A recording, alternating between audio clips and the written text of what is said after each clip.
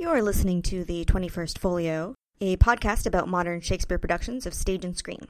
The podcast is a subsidiary of The Seventh Row, an online publication dedicated to interdisciplinary film and theater criticism. You can find us on Twitter at 7th Row with the number 7 spelled out, or online at 7th-row.com. That's SEVENTH-row.com.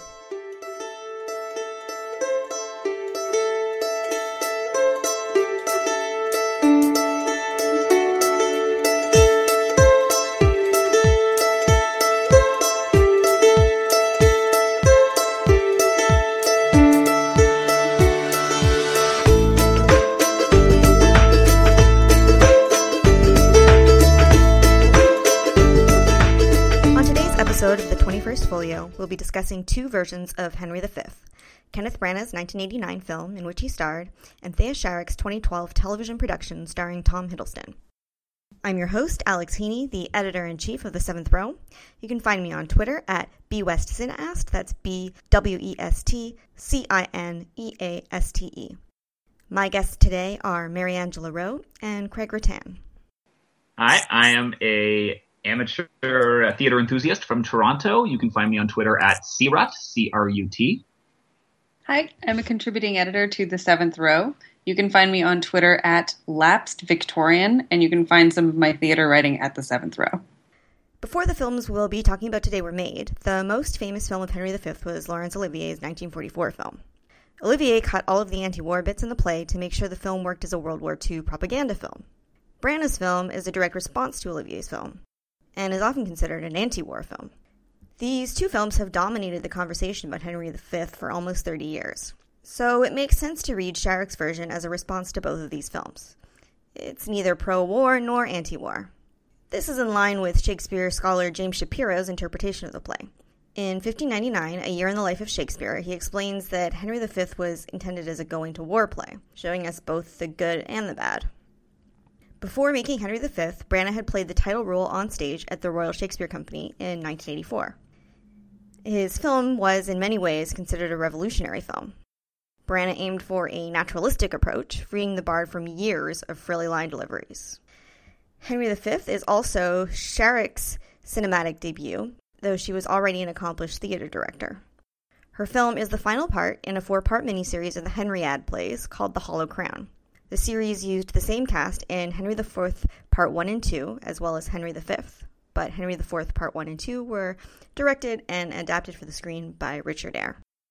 So we're going to start by talking about the first two scenes of the play, the prologue and then officially Act 1, Scene 1, because these are really, really crucial for setting the stage for the production and what it's going to highlight and its sort of interpretation of who King Henry is, who also gets called Harry, and in the previous, Henry IV Part 1 and 2 is called Hal, so we may actually be using those three names interchangeably. They're all the same person. They're all Henry V at this point, even though he goes by many names.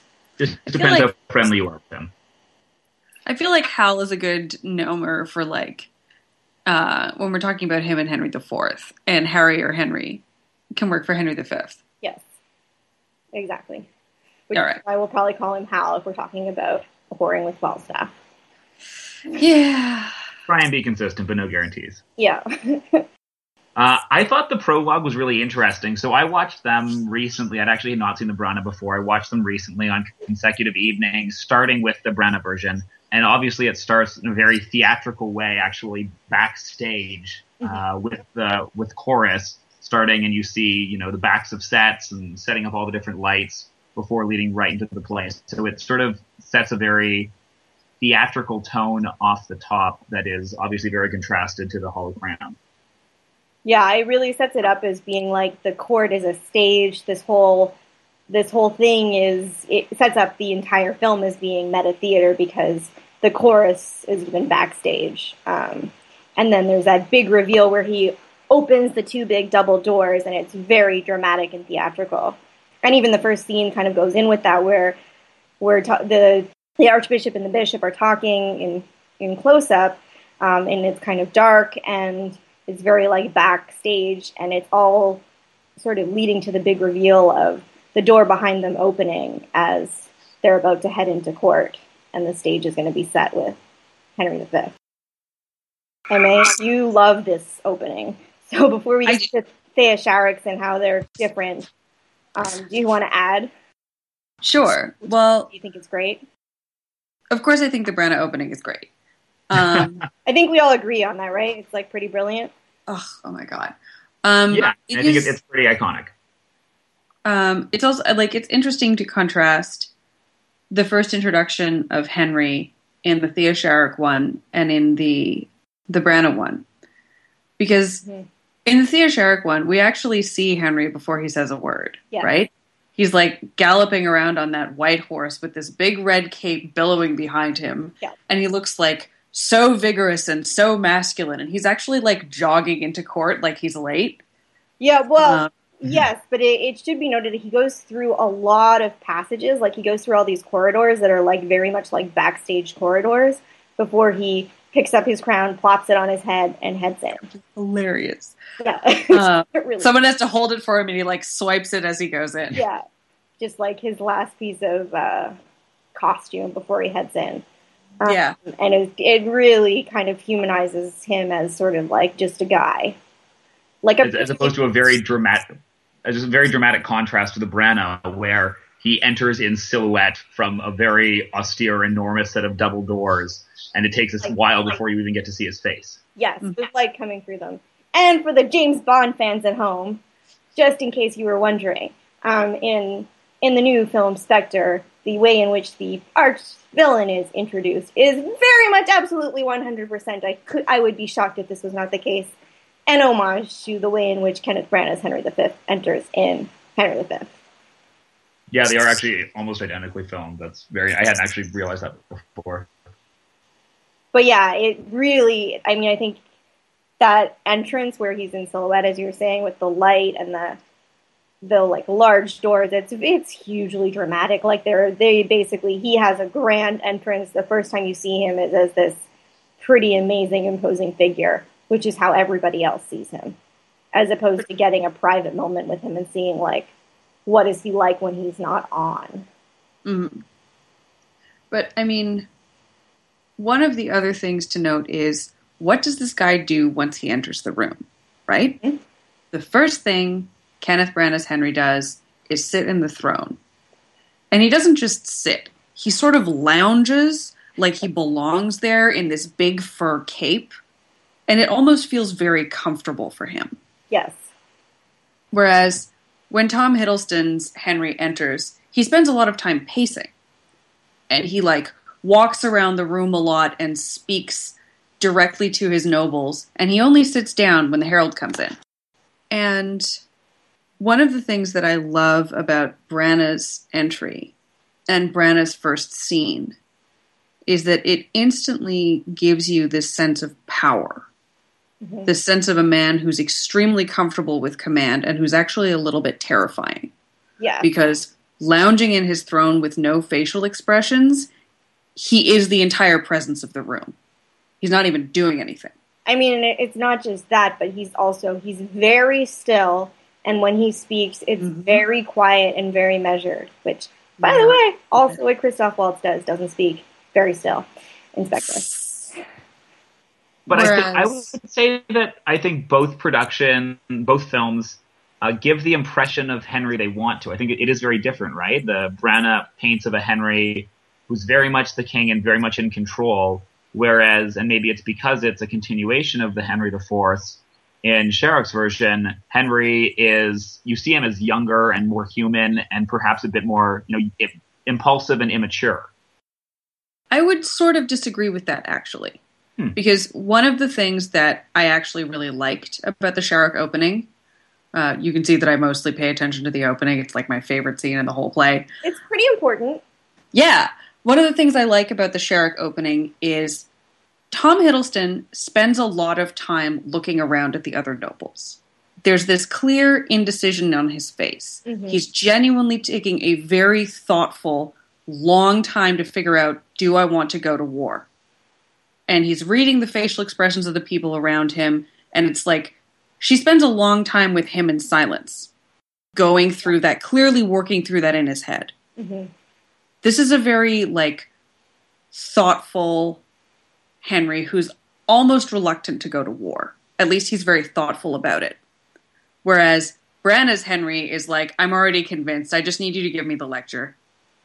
Right, but I think that's consistent with what Craig was saying as being about what the two different productions are about. That in Branna's, it's like they treat the war very seriously from the beginning, and they treat it as though, you know, he really does have a claim and he's ready to go to war and there's no indecision. Whereas in Thea Sharrock's, they allow a little more of the sort of, you know, this is kind of a dubious war, and we kind of know that too because we just watched Henry IV on his deathbed tell Hal, go to war because that's the only way to get people to stop thinking about how I usurped the throne. I just sort of object to the phrase indecision because I actually think it's quite decisive. It's just a more measured process to get there. Yeah. Right. And I'm probably thinking less of the actual scene with the nobles than the interlude they put in before of him riding on the hills and running into the court, like we mentioned. Yeah. That just paints him as a younger king. But I think you're right. In the actual scene itself, he is taking the decision seriously, and the choices they make in the edits in that scene also, you know, are more ambiguous as opposed to the very clear-cut lecture that the Branagh version has from the Archbishop. There's one like hilariously theatrical moment in the Branagh version where the bishops are literally, it's a close-up of Branagh's face, and the bishops are literally right beside him, one whispering into either ear. Yes. And you're like, this is not even pretending. No. Like, that's whereas that shot that he comes back to multiple times in different contexts throughout the film. Yeah. Yeah. One of the major differences, and Emma sort of gestured towards this, that Branagh is still unseated, and so is everybody else in the court in his version. And in Sharrock's, Tom Hiddleston's Henry V, when he is on his throne, first of all, the throne has several steps underneath it, so it is physically higher than everyone else, to a degree that Branagh's most definitely isn't, not just because Branagh is way shorter than super tall Tom Hiddleston, but also because Branagh's is at the same level as all of the other seats in court. And I kind of have mixed feelings about how these two are staged, because one of my issues with how Branagh's staged, and I think that it's really smart, and I like a lot of things about it, but I also feel like he loses so much energy from the actors by having everybody seated in that scene. That in some ways, you know, it's alive when you're seeing Henry V in close-up being really terrifying, and then it can be kind of dead when you're just seeing people seated. Whereas I feel like there's a lot more energy in Sharrock's first scene at court because people are standing, and you can really feel. And also Henry V is moving, he's walking around. She's often shooting him from below to give him extra majesty. I think there are problems with how she shoots the scene, and there are some kind of like rookie handheld moves and spinning around him that seem very first-time directory. I'm not sure entirely work, but I do think it's an important and interesting choice, especially given how Henry appears throughout the rest of the play, that Branagh's has a lot of people sitting in rooms in the beginning, and it's not until they actually start out on their campaign that you see anybody really standing around, whereas people are standing from the start in Sharrock's. A corollary to that, which was a point that I hadn't noticed at all, actually. I think this is all of a piece with the role that Henry's nobles play in each production, because they have a presence in Branagh's production, but they're very much secondary. Yes. Whereas his nobles are hugely developed in the Sharrock production. And they all look really different, so you can tell them apart. And you've seen people like Exeter in the Henry IV Part 1 and 2, so like you actually already know, oh yeah, these are dudes that used to advise his father. Yeah.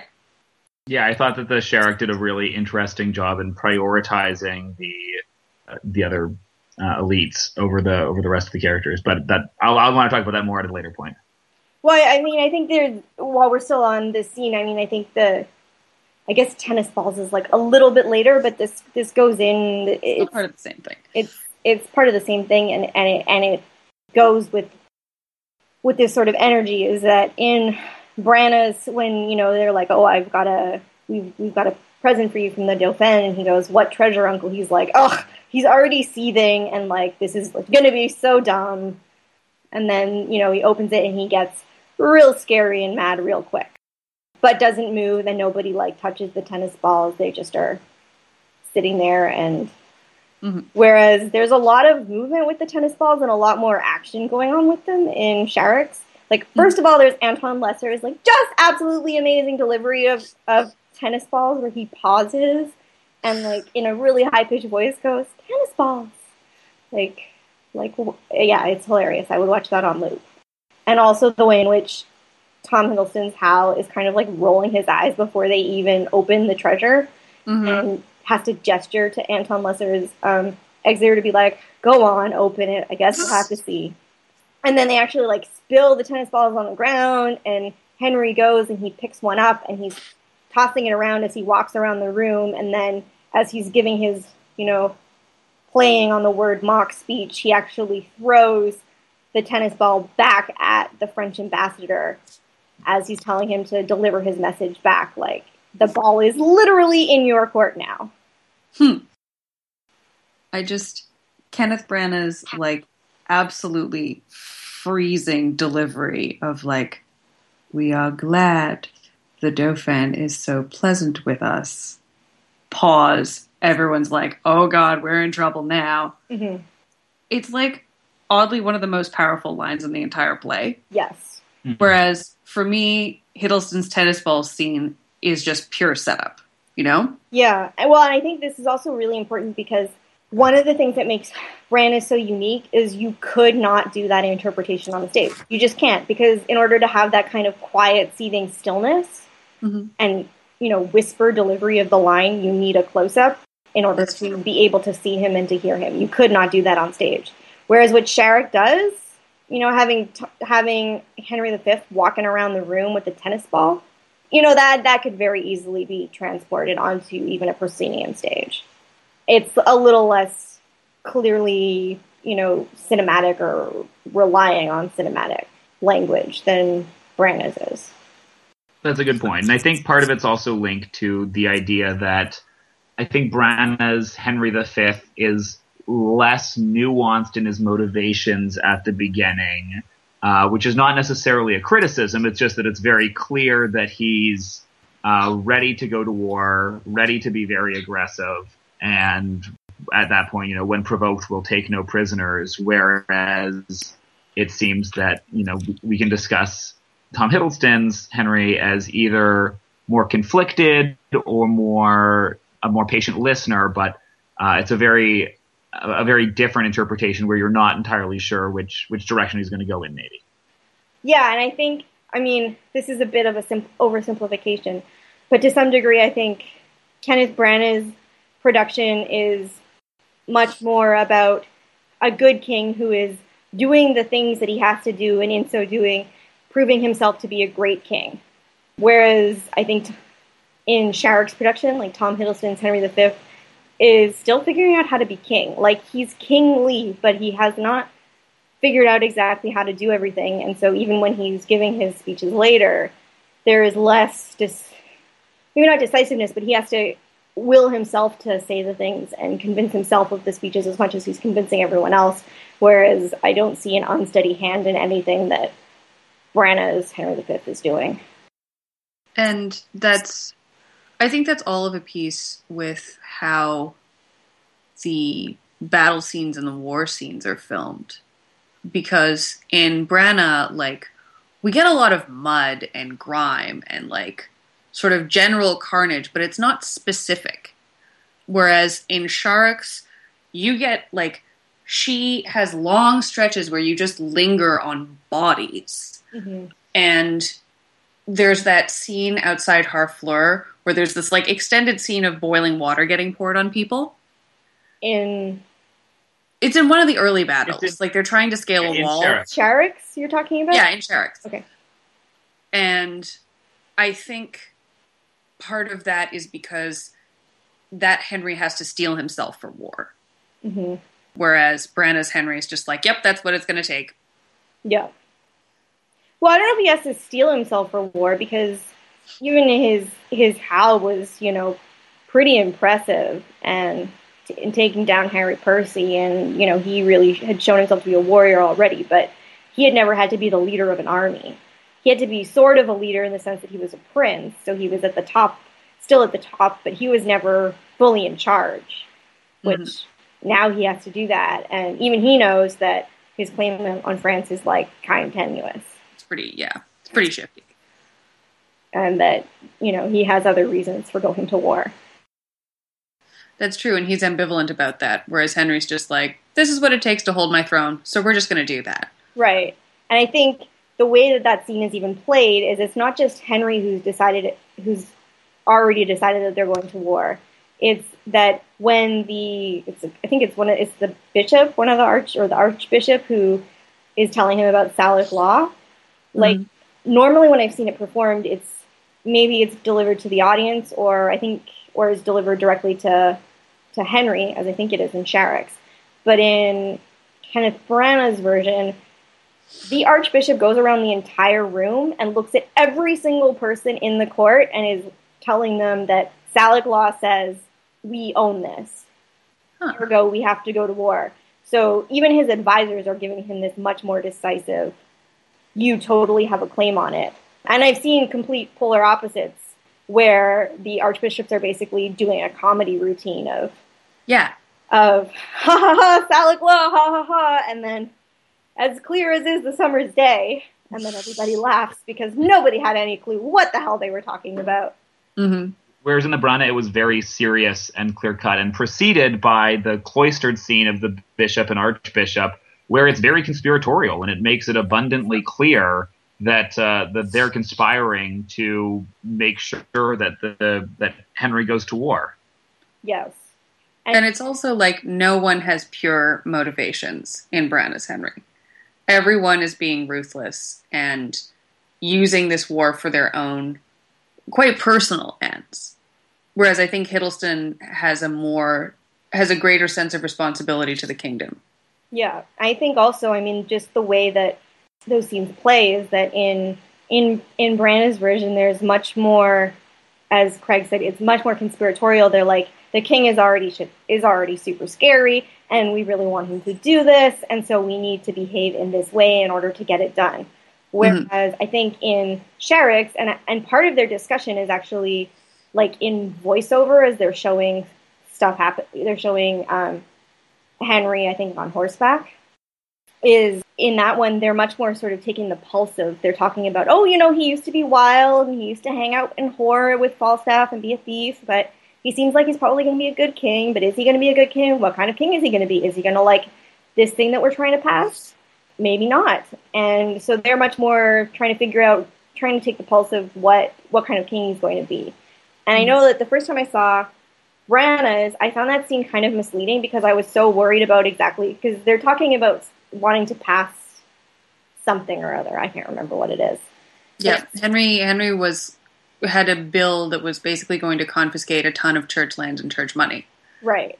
And they're like, we have to do something so he doesn't pass that. We'll basically bribe him with church money for a war. Right. And the first time I saw that, I thought it was like, oh, it's all about this bill, and that's what's so important here. And the bill is just a MacGuffin to be like, okay, this is the reason that they have a motivation, and also to have somebody talking about Henry before you see Henry, which is actually maybe a problem with Sharrock's, is that what you always have in a lot of Shakespeare is people talk about the king forever, and then you finally see the king. Like even Hamlet, people are talking about Hamlet, people are talking about Claudius, and you don't see them until after everybody's talked about them. And Sharrock kind of denies us that by showing us Henry from the very start. But she also, the effect of that is to make him a much more personal Henry. Yep. And I think that it works.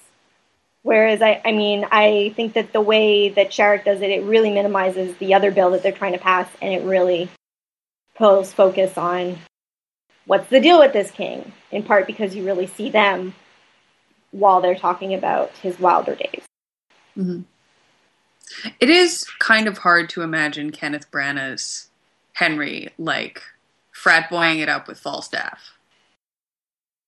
So I guess one of the things that really defines the kind of production that both Branagh and Sharrock have done are the edits that they've chosen to make to the text.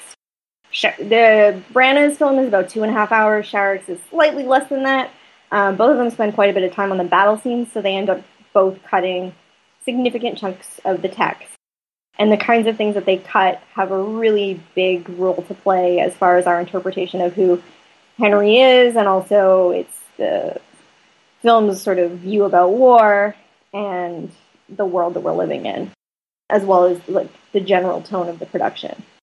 So I guess some of the things that are cut really have to, I mean, the first thing is that there's a bunch of edits that have been made that, because of how they're made, give us a different sense of how ruthless Henry is and sort of what the tone of the production is. One of those is there's this key scene that is very prominent in Branagh's, where the 3 traitors are basically sent to their deaths by Henry, who almost gleefully, before turning super scary, hands them their death notes. And that's entirely not present in Sharrock's version. The other is that Bardolph, who was one of Hal's buds from the Boar's Head, who he used to go thieving with, is still very much a thief. And he decides he's going to start stealing stuff in the middle of the Harfleur battle. York catches him.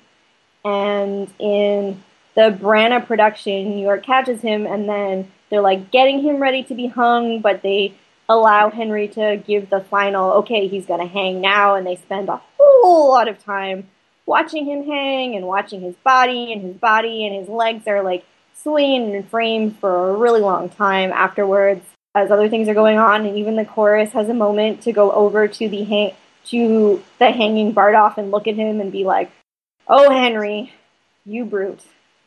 Whereas that's handled entirely differently in Sharrock's. You do see Bardolph thieving, but you also get a big scene with Corporal Nym and Pistol pleading with Fluellen to ask him, please don't hang Bardolph.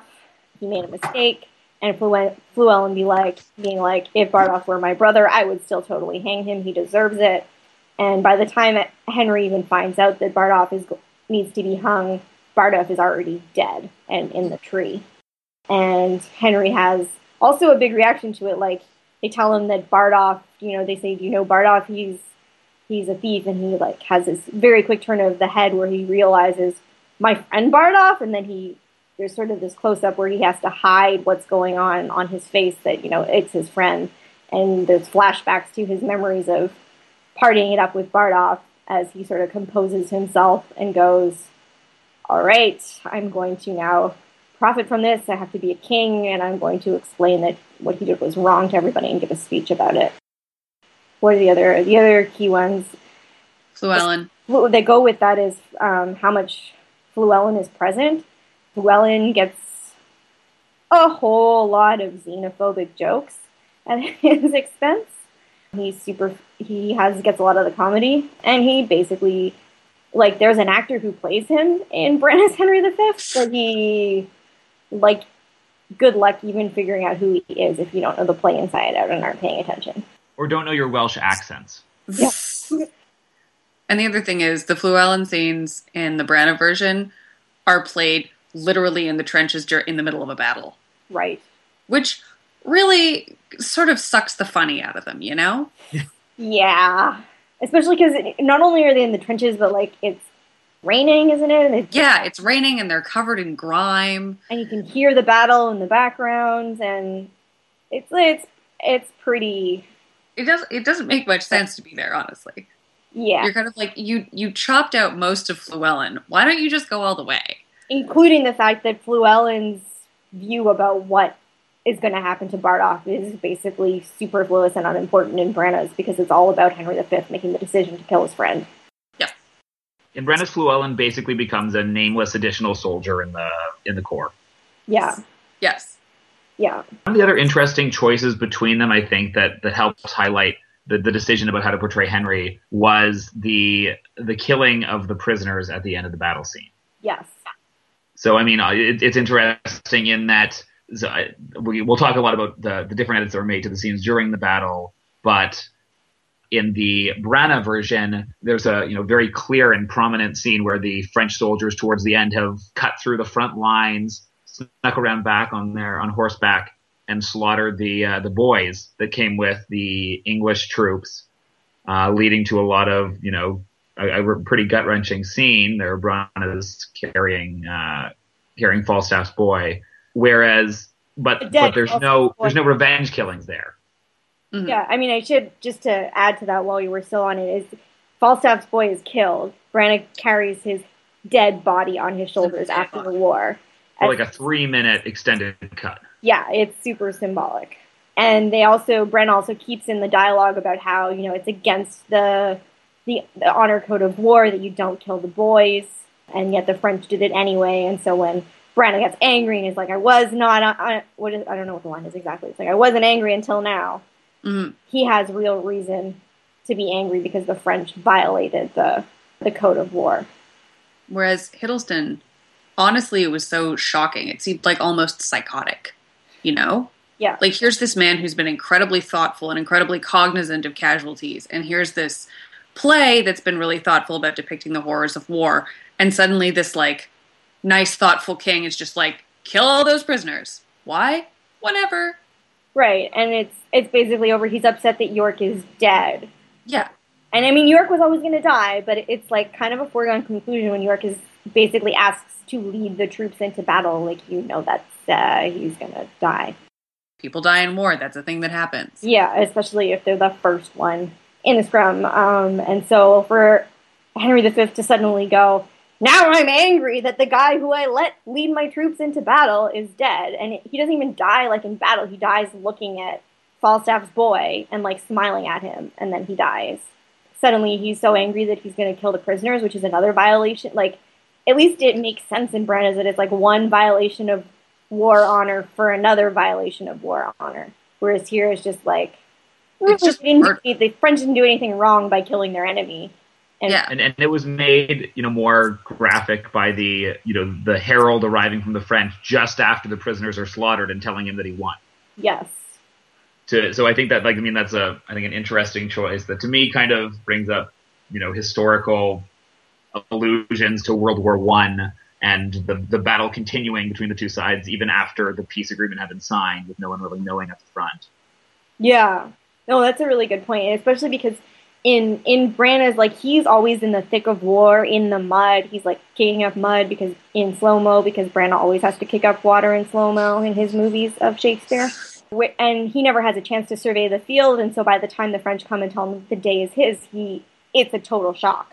Whereas when the French come and tell Hiddleston that the day is his, he actually already had time to examine all the bodies on the ground. He's standing on a body field on the field full of bodies, looking at it, and can probably tell that they're mostly French, especially considering the numbers that the play claims are what happened. 10,000 French to 25 English, or 125 English. You can see that. You can see that. That would be very, very visible on the battlefield if you had time to stand there and look at it. So why do we think that Sherrock made that decision about Henry slaughtering the French prisoners? Is it again? Because I think you made a good point, Emma, that it seems out of character given the production of what we've seen of Henry before. What's the motivation there, do you think? Is it just because Henry's an elitist and really only cares about his 6 named friends? The only people who get the Agincourt speech. If I had to theorize, and this is kind of off the top of my head, so shoot me down if this sounds crazy, but I think it has to do with the deletion of the scene about the traitors, right? That's exactly what I was going to say. It's overcompensating. Yeah. Which is unfortunate because, frankly, the scene with the traitors does that better and is a more interesting scene. Well, and also he's justified in killing them because they're traitors. Yes. Totally. Whereas not just it's they cut the traitor scene to make him seem like a good guy by not being a ruthless killer. But if you're going to compare 2 sets of ruthless killings, one is way worse. Yeah. Unless the attempt was to try and attribute his ruthlessness to just having been part of the horrors of war. Mm. You can interpret it as being kind of an abrupt heel turn, almost. This war has fundamentally, exactly what you said, this war has fundamentally changed him and turned him into a bad person. Yeah. Or maybe not just a bad person, but somebody capable of cold-blooded murder. A very scary man, and not in a good way. Yeah. Mm-hmm. Just to go back to Branna's traitor scene for a second. Yeah. Because, again, one of my favorite scenes in that film version. I think it's done boringly in a lot of productions, but in the Branna film version, you really get how that scene has hardened this man, right? It's a very personal betrayal. Yeah. It's like, you were my bosom friend and you betrayed me, and you have fundamentally changed how I relate to this war. Whereas Hiddleston doesn't have that moment, you know? He doesn't have that transformation. And the other thing I find really weird about the Sherrick version is that Hiddleston is always, like, on a white horse in spotless armor. Well, oh, yeah, okay. Oh, so I'm going to, like, agree and disagree with you at the same time. That I think the personal betrayal that Henry feels, or it's not a betrayal, but, like, the personal stakes that Henry has is that his buddy York gets killed in battle. Which is much sillier because it's like, well, yeah, your friends are going to die. Yeah, those are lame stakes. But that it's still a personal thing that gets at him. And yeah, I totally I do agree with you about how he just like does not get dirty. Yep, it's really weird. And even when he's in the battlefield, he's got like artful mud smears. Well, and when he delivers the "once more into the breach" speech, I find that part particularly hilarious. Like, he's not even dirty yet. All he has is slightly messy, sexy hair. Yeah. And then by the time he gets to Harfleur, it's his Harfleur speech. He's got like a bit of mud on his face, but he still basically has like perfect hair and looks totally fine. Well, it's clearly because God won the battle, not Henry. Come on. Right. And it's also just to let you know that he's like, I mean, granted his Coriolanus at the Donmar warehouse was done a year later, but to let you know that he's no Coriolanus because Coriolanus had his entire face covered in blood. Oh, such a good production. Oh my god. Oh, I was going to say something more about the traitor scene and how it's really well shot. So that is the first scene in Branna's film where people are standing. And so that's also the first scene of like on their way or part of the campaign, whereas everything else was seated in rooms. And so that scene also has a lot of energy to it. And I think one of the advantages of that is it really gives that scene a jolt of energy because now you have people standing and it's like a big turning point for Henry and you really feel that. And in addition, they do a really nice thing where they line up all of the traitors, and in one frame you see Branna going from one to the next as the camera sort of slowly moves with each, and they're kind of basically turning them all into like numbers almost, like traitor number 1, traitor number 2, traitor number 3. Which is kind of like how he has to think of them in order to hand them there. I think they're introduced well with the prologue scene that immediately precedes it, both setting the scene and giving the momentum through like the really shouty prologue, really shouty chorus. Yeah, but it adds to that sense of momentum. Like I think it's overdone definitely at some points in the play, and I'm not a huge fan of how shouty Branna's "Once More Into the Breach" is, but at that point it really helps add to the momentum of the scene, I think. Right, and I think the other thing that scene does is the way he it really lets you see how he turns his words around, because he starts off, because he really tricks them kind of, like, he acts as though he's still buddies with them, they're saying you should give a death penalty to these people, and he says, well, if I do that, then what am I going to do with real traitors? And then later he's like, haha, I knew you were real traitors all the time, I did this just to fuck with you, look how clever I am with words. Which is the same thing that he does in the opening scene with the French ambassador, where he turns Mock around, where he's like, you know, don't underestimate what use I made of my wilder days. And maybe that's part of why in Sherrick's version, like because they've cut that scene, the way that Mock monologue plays is it goes like it's much more measured and like really front and centered. Like you really see him playing with words, and they really take the time to not just be like, oh look, he's so clever. It's going quickly. Like they spend time to like allow you to see that he's being clever and that he's doing a very Falstaff turning words around on people kind of thing, so that you really see how he's made use of his wilder days. Like I'm doing it right now in the way I'm using words. This is what Falstaff does, and so it sort of makes that play there. Whereas I think in Branna's, he does the Mock thing and it's clever, but it's not until the second one where you see, oh, he's really clever. He's doing this multiple times.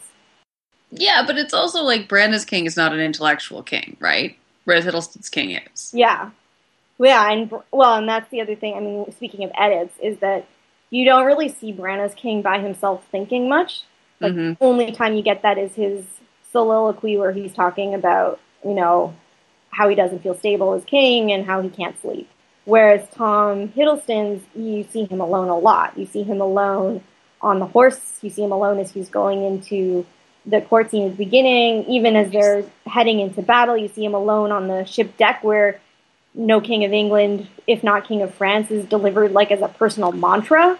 Because no one else is in the room. He's just saying that to himself as opposed to, a great big statement. Like, he has a lot of time to spend thinking by himself in a way that Kenneth Branagh, we don't spend the time with him if he has that kind of time.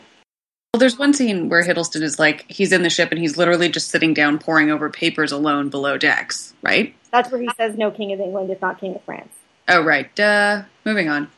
But no, I think they're really interesting contrasts in Henry's, if we want to get into it just a bit here. And, I mean, coming at it from having worked in politics, just very different types of leadership where Branagh's, in all the monologues, is very much sort of a sort of classic portrayal of leadership, giving grand speeches to large crowds and very much inspiring, inspirational, but with no real connection with individuals. It's almost an abstracted depiction of leadership. Whereas in the Hiddleston performance there's a huge emotional intelligence in his leadership. And in the opening scene when he's debating whether going to war, during Once More Under the Breach, and particularly in the St. Crispin's Day speech, all of the lines are delivered one-on-one to individuals. There's no sort of speaking to an abstract crowd. It's all individually connecting and making eye contact with different characters, which I thought was sort of a fascinating contrast. Right. And he touches people. Brennan never comes into physical contact with anyone. Right. Whereas Hiddleston is grabbing people all over the place. Such a millennial king. In the night. I think this also plays into the meta-narrative and the idea about stages and it being theater. Because in Branagh's, which, as we know, it starts off as we're heading into the theater.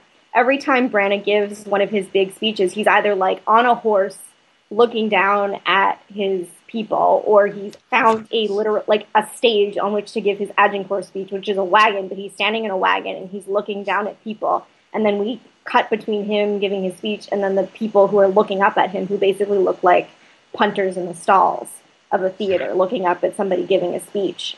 And so that's the way in which you see, he's found a stage and he's giving his speech, and that's how you feel that, he's creating the ceremony that makes him king.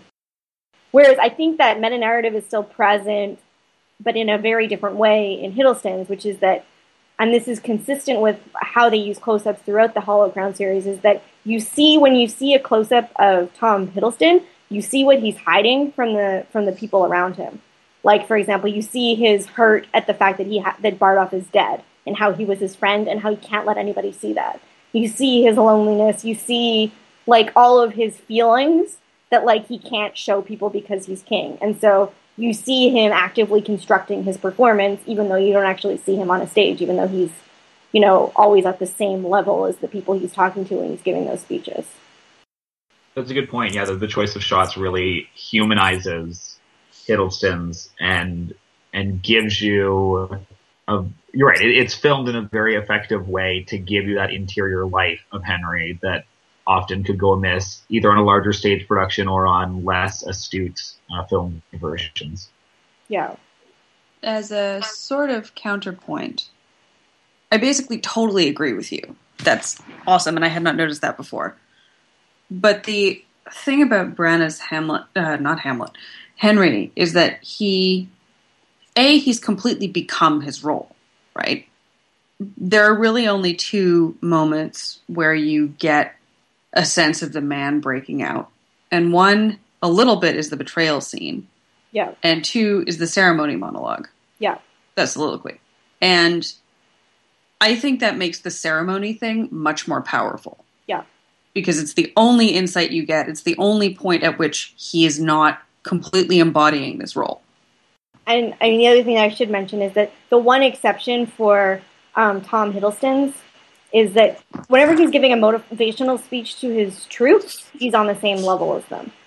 One difference is when he gives the Harfleur speech of, will you yield in this avoid? And he's getting super scary. That's done on a horse. Yep, on a white horse, no less. On a white horse, no less. No white hat, but white horse.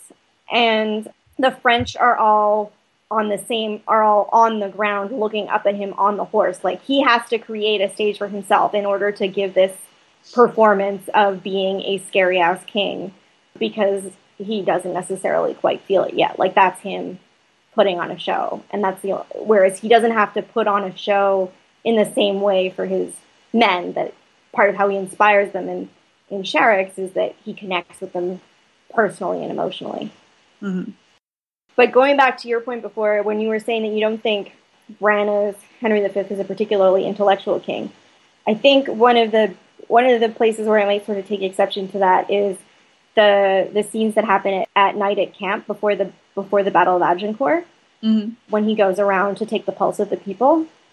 To me, the way it plays out in Branagh's is he's doing research. He's trying to figure out, okay, so what do they think of how I've been leading so far? What are they looking for? How are they feeling? What do I need to do to motivate? And you see versions of his arguments that he makes in his Agincourt speech in the discussions he has with Pistol and the men. And, like about how he'd always want to be with the king, and he doesn't hope that the king is there alone, and that turns into we happy few. Mm-hmm. And so to me, that's a very calculated move on Henry's part, that he's going around, he's like, okay, so how am I doing? What's going on? How can I inspire them? And then you see the threads that then become his really passionate, inspiring Agincourt speech. Whereas I think Hiddleston's Henry V has a totally different reason for going around at camp. He's lonely. He misses human connection. The only way he can talk to his old buddy Pistol is to pretend to not be himself. The only way he can talk about how the king is just a man and feel like a man is to not be himself. Mm-hmm. And so for him, it's about emotional connection, and you're feeling his loneliness, which then pays off later when he gets together with Catherine, and he's finally got somebody who's his equal, who he can be emotionally vulnerable with, I guess, without honest with, maybe. Yeah, honest with, without having to pretend to be somebody else. Mm-hmm. And just on the note of that camp scene, I mean, that's one of the other big differences between the two versions, right? Is that in the Hiddleston, the glove scene is left in, where they challenge to the duel afterwards in regards to the trading the gloves, and that's entirely excised from the Branagh, save for some visual references that are left in if you know what's going on, but otherwise it would be meaningless to you. Yeah, I wonder if they had that in Branagh's and if they cut it in the edit, and that's what happened. Huh. I don't know. That would be interesting to figure out. And I think that maybe also plays into what you were saying, Alex, is that in the Branagh version, without that scene, it's much more focused, the Camp Wanderers, and focused on sort of the issues that are being presented for the next day. Whereas the glove scene sort of like adds this new and different twist and almost makes Henry more combative and maybe less vulnerable than he appears with that scene. I think it makes him more playful, actually. Huh. Because he's like, yeah, I'm the king and I can kind of do whatever I want. So I'm going to pretend to be this guy and I'm going to engage in this like funny little almost combat that is never going to come to anything serious. Yeah. But Branagh would never do that because he's not that kind of king. Yeah. He does not sort with them, except for research. No plebs. The other thing that I going back to the meta theater, is that the way that the Branagh camp scenes are shot is it basically kind of creates a bunch of little stages on which we're going to have a discussion. And then Branagh pretty much always enters from the left side of the frame. And he comes in and they're already talking and he's like, I'm going to join in on your conversation and we're going to discuss this issue and I'm going to do my research and take my notes and then I'm going to head off and talk to the next set of people and see what I can get. And there's much less that he's hiding behind his hood than I think Hiddleston's performance behind the hood is actually amazing. That he's, especially when he's talking to the guy who he ends up with the glove quarrel with, like he's sitting down and hooded, but he's actually really animated. You can see the theater training there. And when you actually see his face, it's really it's really important. But I could see that if that were done like on a stage, that scene would play to the balcony because of how he's moving inside his cloak. But again, Branna's whole thing is that his Henry is still, so he couldn't do that. Yeah. So, I mean, one of my sort of issues then with Sharrock's and the way that they deal with this camp scene is that, like, if in Branna's the going around is doing research in order to build the Agincourt speech, I kind of have a problem with Sharrock's in that it's not about research, and so then when he gives his Agincourt speech, he only gives it to his closest buddies, at which point it was like, so what was the point of going in disguise in order to do your research if you're, like, not even going to give the speech to the people that it's relevant to? That you were, like, that you had to, like, it's not like you had to go in disguise in order to have a chat with York. Yeah. I mean, my interpretation of that would be, and I haven't really thought about the visits as research before, and I think you're right. I think that reading holds well for the Branagh version, but I think I've always sort of thought of that scene as answering his own personal insecurities leading up to the war, sort of on the eve of battle, his 11th hour doubts, and wanting to test his beliefs and thoughts and whether his men have faith in him on the night before. And I think under that reading, then it still makes sense in the Hiddleston version where he goes and he has the conversations, but it's really just to assuage himself.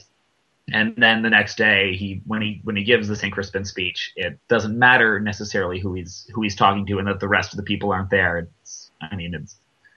feeds back into I think he's a bit of an elitist, but. Well, that's kind of that's a really good point though, because I think that's kind of a problem considering that we've seen him as Hal, because one of the things that makes Hal really unique, and that basically what is the entire point of Henry IV Part 1 with respect to Hal's character arc, is that what makes Hal unique is he knows how to talk to nobles and he knows how to talk to plebes. And he is equally comfortable in both of their companies. And if Hal is now, like, I know he had to turn away Falstaff, like that's just part of the role. But if now it's like, what was the point in having this super inspirational speech if he's only going to give it to his elitist friends? Like, what was the point of all the research he did in learning of whoring and thieving at the Boar's Head if he hasn't made use of his wilder days now in order to give an inspirational speech to people that you would think a king wouldn't know how to talk to? I mean, this is part of why I think that this is just like a wrong interpretation. Like, I can see where you get there, but it's just wrong. Because which interpretation? Sorry, which is Sharrock's version, where he's like only talking to a group this big of rich people. Yeah, I think because not so much for the doing research reason that you talk about, although that's a valid point that I'd never thought about, but because that whole like sequence in the camp is about the king, for whatever it's worth, getting close to the doubts of common men. Yes, and empathizing with common men. Yes. Which is also Henry IV Part 1 is about, too. Yeah, precisely. But in a different way. Yeah, sure. But it's all consistent with the character that we've come to know. Sure. It just doesn't... It doesn't make character sense, you know? Even omitting Henry IV. Like, it doesn't make character sense for this guy to go out and empathize with people and struggle to get them to empathize with him. And then basically throw that away by talking to the people who already get him. Yeah. Like, it just... I mean, I think the point that Craig made, which I think what's valuable is the idea that he's giving the speech to individual people. The problem with it is that there should be plebes there, too. It shouldn't just be that he's giving them to his friends. Like when it's supposed to be meaningful. He's giving something back to his men who are about to give their lives for him. Right, and when he gives the once more unto the breach speech, it's not just to the nobles who, like, don't have to go over the breach. Yeah. But he actually looks at, he looks at Exeter, he looks at the plebes individually, and he gives that inspirational speech to each of them individually. Just like, what was the point of giving a touch of Harry in the night? Which, by the way, it's like that phrasing, it doesn't play well in modern age. Lines that have not aged well. Nighttime Harry visit. Awkward, anyway. I see your point, and I think I might agree with it, but to play devil's advocate for a second, if we look at the textual origins of it, I mean, Harry's responding quite directly to doubts expressed by the nobles, right? Yeah. It's the doubt that's expressed that prompts his speech. Now, of course, then it's still a choice on the director to have those doubts be in a group of nobles entirely separate from all of the plebes who are preparing for war. But it's also interesting in that I think that Hiddleston's is much more a calm, confident production of it. He's sharing his peace in the outcome of the battle and quiet confidence with the other nobles, which I think maybe you could say helps reinforce the image of him sort of finally as a true, confident, comfortable king. Whereas in the Branagh version, it's very performative in, both the staging that you mentioned being on top of the wagon, but just the delivery in that it's an inspiring speech that is being given to inspire others. Yeah. No, I think you make a really good point too about just even the way in which Henry hears the doubts that he's then responding to, that like in Sharrock's, they're all just kind of standing around and he's kind of standing around and he hears them and then he goes, don't say that. I mean, he walks in, but he's also like, he's like, oh, don't say that, and then gives his speech. Whereas in Branagh's, which is sort of consistent with my idea of like research, is that he just magically appears at the right time from like behind a tree. It's like, it's time for my big speech. I have prepared this impressive speech, and I have to deliver it. Conveniently, the orchestra is ready too. Yeah. And those strings start swelling mightily. Yeah.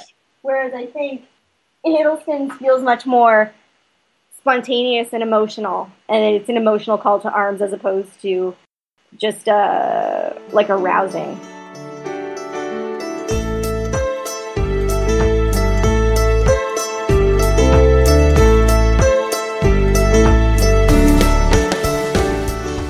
And that's the end of this episode of the 21st Folio.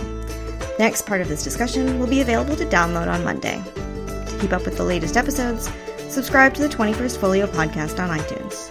For show notes and more information about the podcast, please visit 7th-row.com. That's SEVENTH-ROW.com.